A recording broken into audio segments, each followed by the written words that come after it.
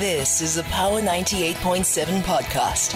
Now we're talking. Subscribe to Power 98.7 podcasts in iTunes or wherever you get your podcasts. There's more on power987.co.za.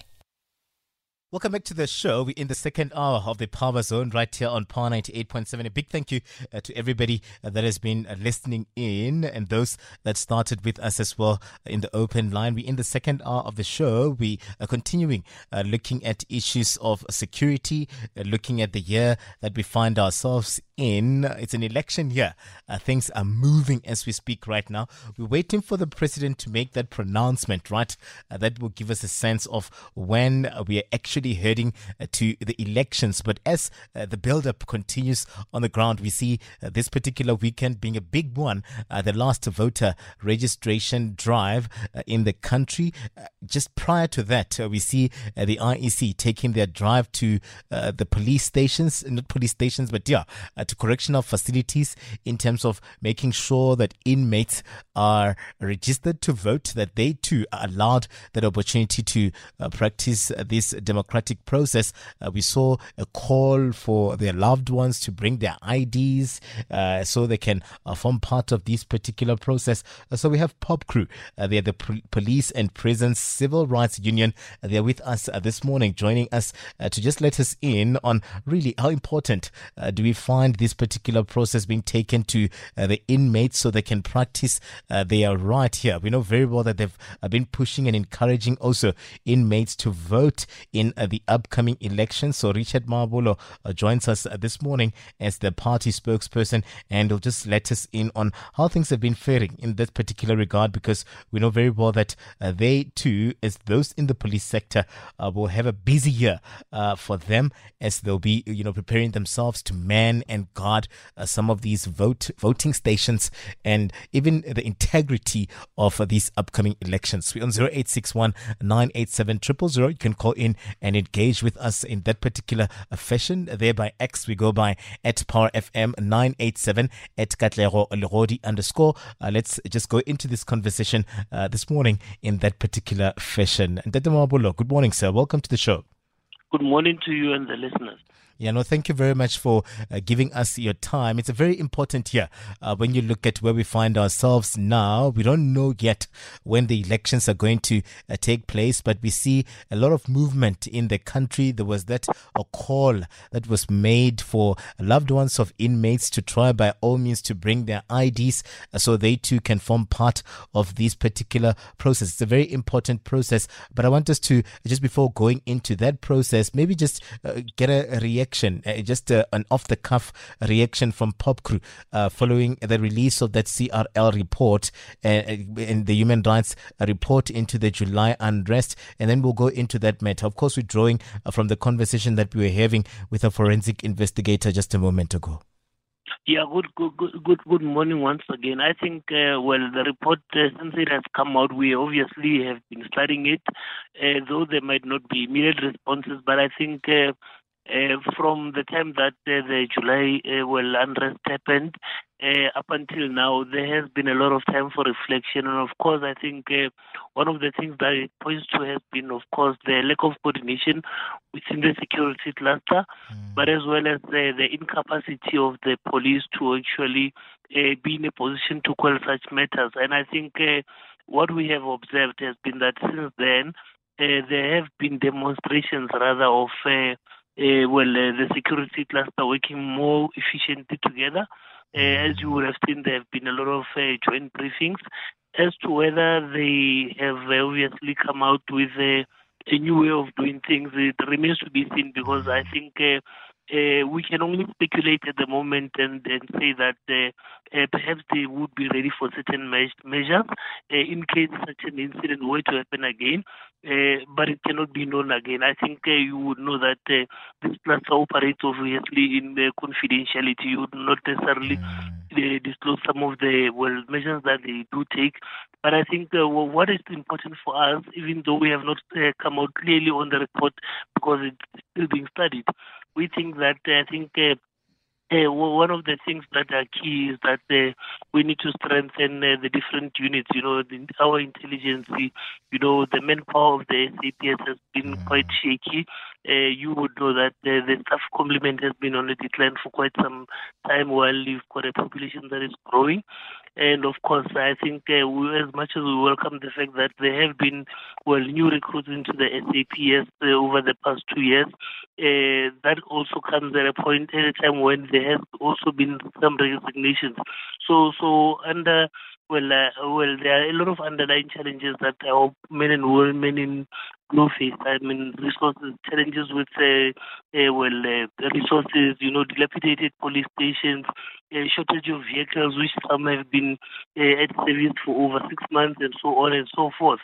So we think that in addressing some of these challenges, you will also need to look into all these nitty-gritties in ensuring that you capacitate them so that in the case when such a God forbid anyway, such an incident were to take place, they are ready and they can obviously easily be deployed across different areas which would be affected.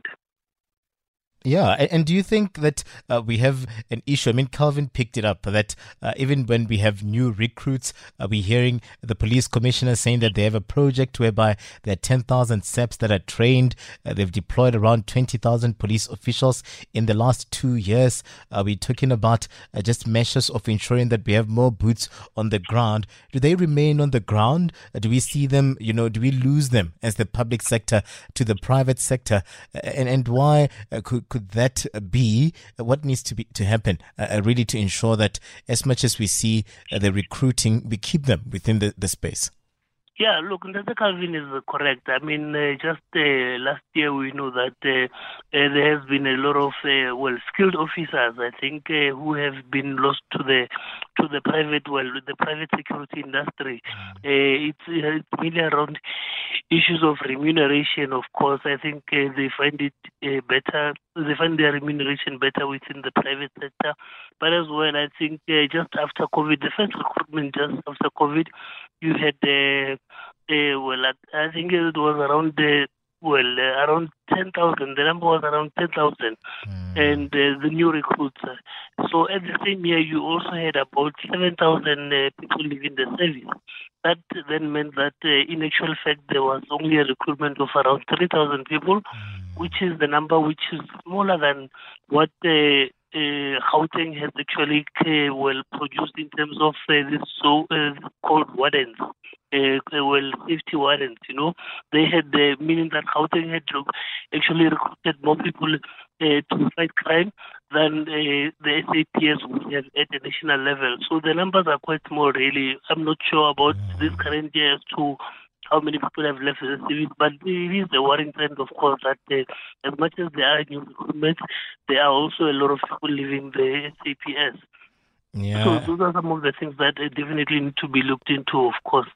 Those are the things that as we go into the year, we need to ensure that we really try by all means to instill confidence in this particular space in a way that will see just more of those police officials remaining within the public sector. I mean, I was with you guys for most of last year on the ground in terms of the wages and how then the police have highlighted gaps over time, how they feel unsafe, they're under siege and the likes. I'm hoping that as we go into the new year, most of those things will just be things of the past, and then we see the police sector that is rejuvenated, revived in a way that it will make us feel safe here. But an important year that is 2024, because we see, at least in the day that was, the IEC kicking off the voter registration drive for inmates. I remember there was a statement that you guys released as Pop Crew where you were really just encouraging people to vote. You were encouraging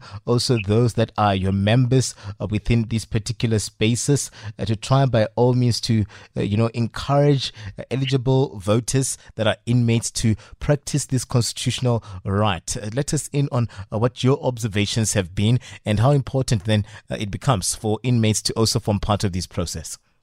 Yeah, thank you. The voter registration period for inmates ends today, actually, on the 1st of February, started on the 30th of January.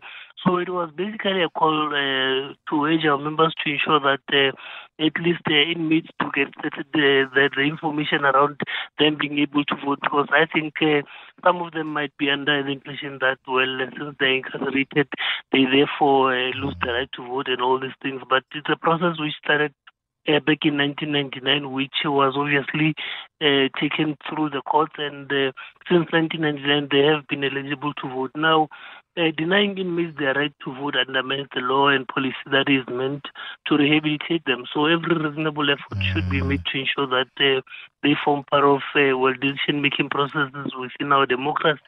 And of course, I think the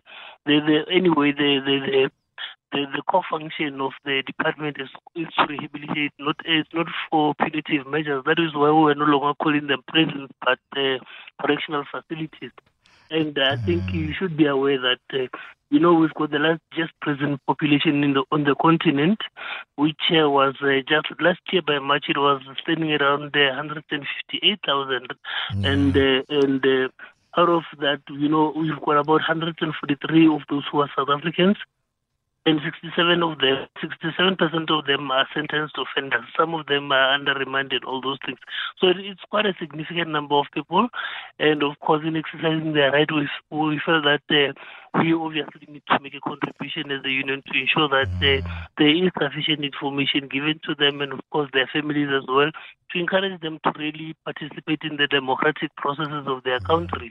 Because these are the people who are expecting that after rehabilitation, they need to be reintegrated into our societies.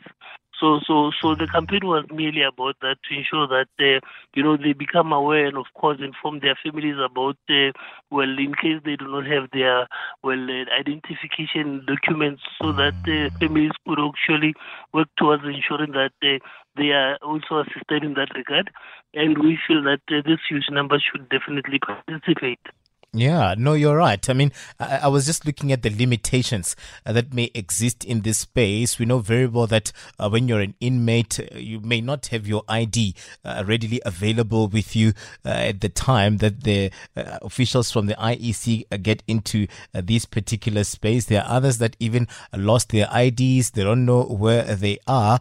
So do we see greater efforts here, from the powers that be, even the Home Affairs Department, to come through and help in this particular regard in a way that we don't leave anyone behind? Because I saw you encouraging family members to try by all means to really come through for the inmates. But for instance, if you are an inmate and you're not finding joy, you haven't been in contact with the outside world for the longest of time, is there a way that you can navigate and go through these particular process? Are there considerations there?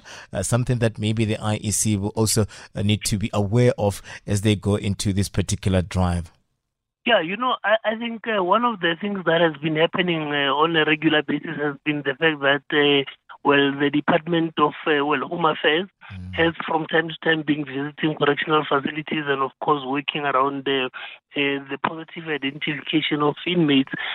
So I would assume that during those times they would have assisted those who might not have had their IDs available, but of course some would have obviously given them to their relatives for safekeeping. As per our co-presence conditions are necessarily not conducive for keeping such information. But in the case where there might be those who might not have been able to be assisted in that regard, we can only hope that, to an extent, the department has obviously effected some changes or rather assisted some of them. It's something that we can obviously only find out about once the registration period has concluded, which concludes today. And I think in the coming days we will be able to determine as to how many people have had the chance to register, and if there are those who could not, what would have been the reasons. Sometimes it's about personal choices, but sometimes it would have been obviously due to challenges around some of them attaining their documents. And I think only after that, perhaps in the next week, we will be able to determine as to what then needs to be done. Hopefully, again, there will be another opening for registration, and if that is the case, that will be the case. We will then at least be able to focus our campaign around ensuring that we address some of these loopholes. But of course, I think it would be quite significant that you get this huge population actually participating in their democratic rights. Yeah, no, we need those considerations to really be made and taken as we go into these elections. We're inching closer and closer to the elections. And as I was saying, Richard, that this is a very important year. Do we then see political parties also campaigning for votes behind bars? How does that work? How does the law actually regulate that particular space? Because as much as we're encouraging them to vote, and they are detached from what is happening maybe from the outside world, in knowing that the MK party maybe, for instance, is gaining popularity, that how the ANC has been faring, their more or less personal lived experience would be maybe in terms of the food that they get, the education that they get from when they are behind bars and the likes, but they don't have that clear lived experience that can really inform their choices in terms of who then they vote for as we go into the elections. How do we handle issues of campaigning behind bars? Yeah, well, that is quite a tricky one. But, I think, I might not know of processes that have been put in place which regulate around how people should campaign within correctional facilities. But what we do know for sure is that the IEC, which is the electoral body, has got some campaigns that have been running with the Department of Correctional Centers, and they continue to do that. That is only limited to actually informing inmates about their rights to vote and what it means to all these issues around the importance of voting, and that, I think that is as far as we can go as well. That is as well what we are encouraging our members to do, to obviously have some form of in line with what the DCS policies, of course, information sharing with the inmates around the importance of voting. So as to how political parties would individually campaign within the centers, I think that's an area which, of course, still needs to be further explored. Yeah, no, that is something that, because I'm sitting here thinking, how the mammoth of a task of an inmate that doesn't know that we have now RISE, we have all of these parties that are new in this space, and who do you then vote for? Because when you went in, you only knew the ANC, DA, COPE, and the others. But also this being a very important year for the men and women in blue, because you're going to be the ones that are on the ground to really ensure the integrity of this particular process. You have your work cut out for you as the police. Are you ready? Do we see you really more or less encouraging your members to sober up, in the year 2024, to go into this year by all means agile and ready to protect the integrity of this democratic process? Yeah, just like any other big activities within the country, you have obviously police working towards ensuring that they get the right deployment, they ensure that towards that day, there's no violence and so forth. That is why I'm saying that it will also give us a picture as to how the security cluster has been organized since the experiences that we have had in the past. And I think this is one of the opportunities where we'll be able to determine whether our readiness was okay, would be effective or not. But obviously, with the challenges, I think, towards the festive season as well, you would have seen how some bit of organization was showing some sense of improvement. And we can only hope that when the election dates are announced, there will then be more regular measures to ensure that we coordinate that the elections are held in a free and fair environment. Yeah, no, we're hoping that really when we go into it, we'll see your men and women really strategic in terms of how then we go about this. Has there, maybe looking at drawing from the past, has there been a challenging or something, or somewhat of an incident that involved the police where the elections are concerned? What are some of the challenges that you're usually faced with around this time? Is it voter control? What is it that maybe you are inundated with? Is it people coming to the polling stations drunk and not knowing what they're doing? How do we go about it? It's a public holiday after all.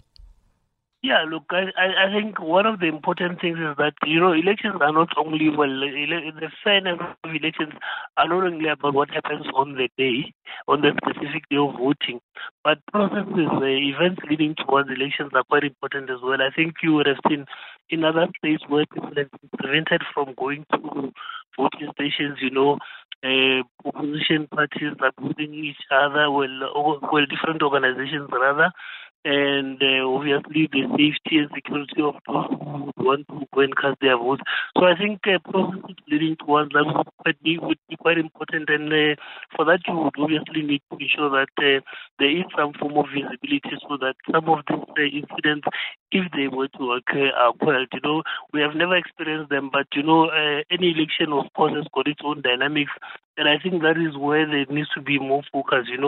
The right for people to campaign, without being prejudiced upon. All those things need to be considered, and I think part of the plan that should come out come out of this engagements with the security cluster would obviously have to also look into events leading towards this election. But ultimately, we are quite hopeful that they will definitely be peaceful as and when they do take place. Yeah, no, we're hoping as well that really we see a lot of, agility from your members, and we get a sense of protecting the integrity of the system and the entire, elections alike. This is something that, I think South Africa has been known over time as a country that would ensure that we go into this process in a way that we're not compromised. So hoping that as we go into the year as well, when Richard, you as the police, you tend to get a sense of how and what you would want to see happen. We have a budget, we have SONA, so there are a lot. I was saying to you that last year we spent most of the time on the ground in the streets, trying by all means to ensure that the police are protected, socially and the likes. Do we get a sense that as we go into the year, what you guys had been anticipating would be somewhat of a reality in the year 2024? Look, we are quite hopeful, and of course, I think we come from our National Congress, as you would know, which was also addressed by the President of the country, President Cyril Ramaphosa. And part of his reflections, of course, were around the issues that we've been highlighting around collective bargaining, around the living conditions of our members within the criminal justice cluster. And from there were obviously commitments. But it's something that we'll obviously keep pursuing. And as this year comes about, we'll definitely be strengthening our team to put a case to ensure that all these challenges that we've been complaining about are addressed. Yeah, no, we're hoping for a smooth 2024 where POPCRU is concerned, but also just the police sector in general, so that we really, really instill the confidence in the men and women in blue. But thank you very much, Mona Richard, for giving us your time this morning. And we're hoping that really 2024 is a smooth year for you and your mates. Thank you. Awesome. Richard Mabulo coming through there as the national spokesperson of POPCRU. They've been doing a lot of work, right? You've been listening to a Power 98.7 podcast. For more podcasts, visit power987.co.za or subscribe wherever you get your podcasts.